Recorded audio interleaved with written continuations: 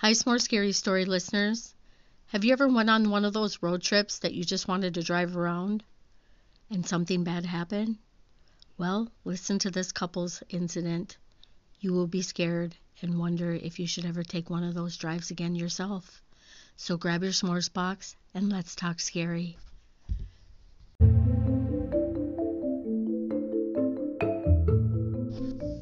It's early November and it's starting to get cold and rainy outside.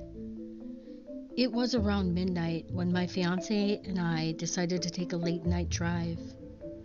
We like taking spontaneous late night drives. We typically start out at one of the main roads within our city, then following it until we hit the next town. So, we set out on our adventure around midnight.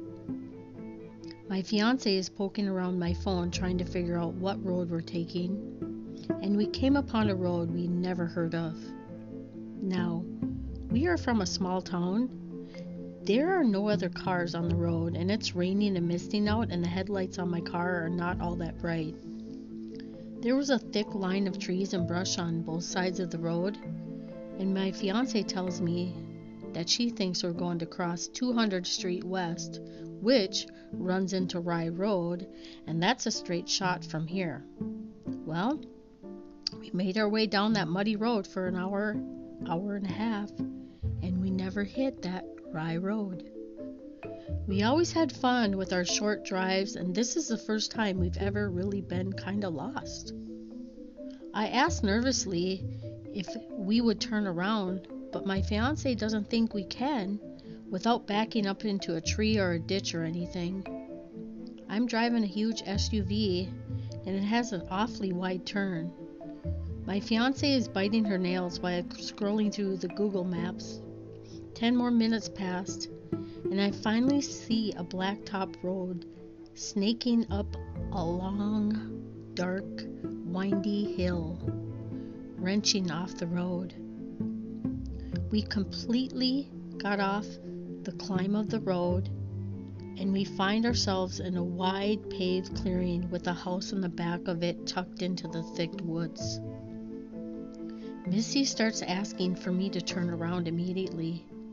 Our headlights illuminate the whole property, which is a major despair as we turn around.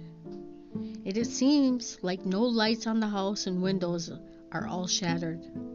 The yard is littered with scraps, trash barrels, car parts, tools, hundreds of glass bottles, and the house itself is sitting on top of all of it. Every inch of the property is entangled in nets and ivy weeds. This is creepy. There are dozens of cats running around. They're all looking at us and their eyes are glaring from the headlights. I almost pissed myself when a walnut-sized rock darts out from the brush trees and pops against my windshield and fractures the glass. My fiancé screams and grabs my arm. We will be right back with the rest of the story.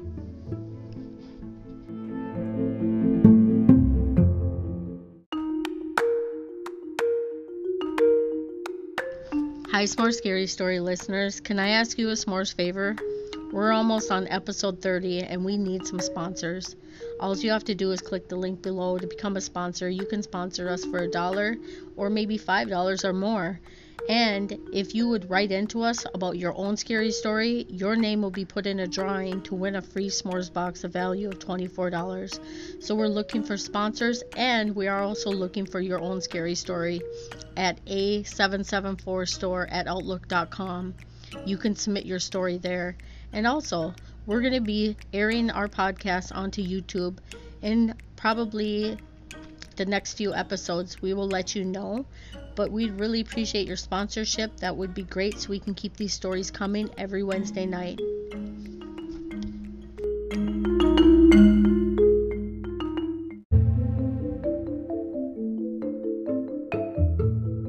My fiance is whimpering, "Danny, what's that? God damn it, Danny, what is that? What happened?" Her voice is raspy and shaky, and I couldn't answer for her. A few seconds later, old man stumbles out from the bushes and the weeds, and he's carrying a shovel. He has a big, dirty navy coat on, covering his whole entire body. Suddenly, to our left, a screen door opens on that old house. It opens all the way and the cats scatter everywhere. A tall, thin, spidery woman crawls out onto the porch. She had long, wild hair as she glares at us as much as she could see into the car. I started to panic, and I definitely was trying not to show it. When I turned to the left, as the man starts walking towards us with raising the shovel, wait, maybe we were frozen in time. But right then, reality sets in. My fiancé is screaming, crying, and slapping the door locks repeatedly. I throw the car into reverse, rolling over cylinder blocks and branches, and I throw it into drive and take off. This is just right out of the movies. Like the wrong turn. As I race down the road with some distance between us and that house, I hit a long stretch of road when I notice headlights behind us. I get a stomachache instantly. Great.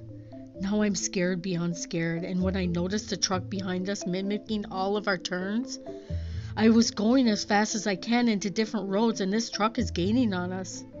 I'm trying not to show how scared I truly was when there's a slam on our bumper. My fiancé starts crying louder and crying out for help, and I'm trying not to run off the road. I can't believe this is happening. Before I could gain control of the first hit, this old piece of shit does it again. My fiancé is now on the phone with the police, but she cannot tell him where we're at. We still don't know where we're at. But this is terrifying, and this guy just came up behind us, and he's now trying to run us off the road. He won't stop. I may be crying and possibly pissing my pants right about now, and I'm getting angry.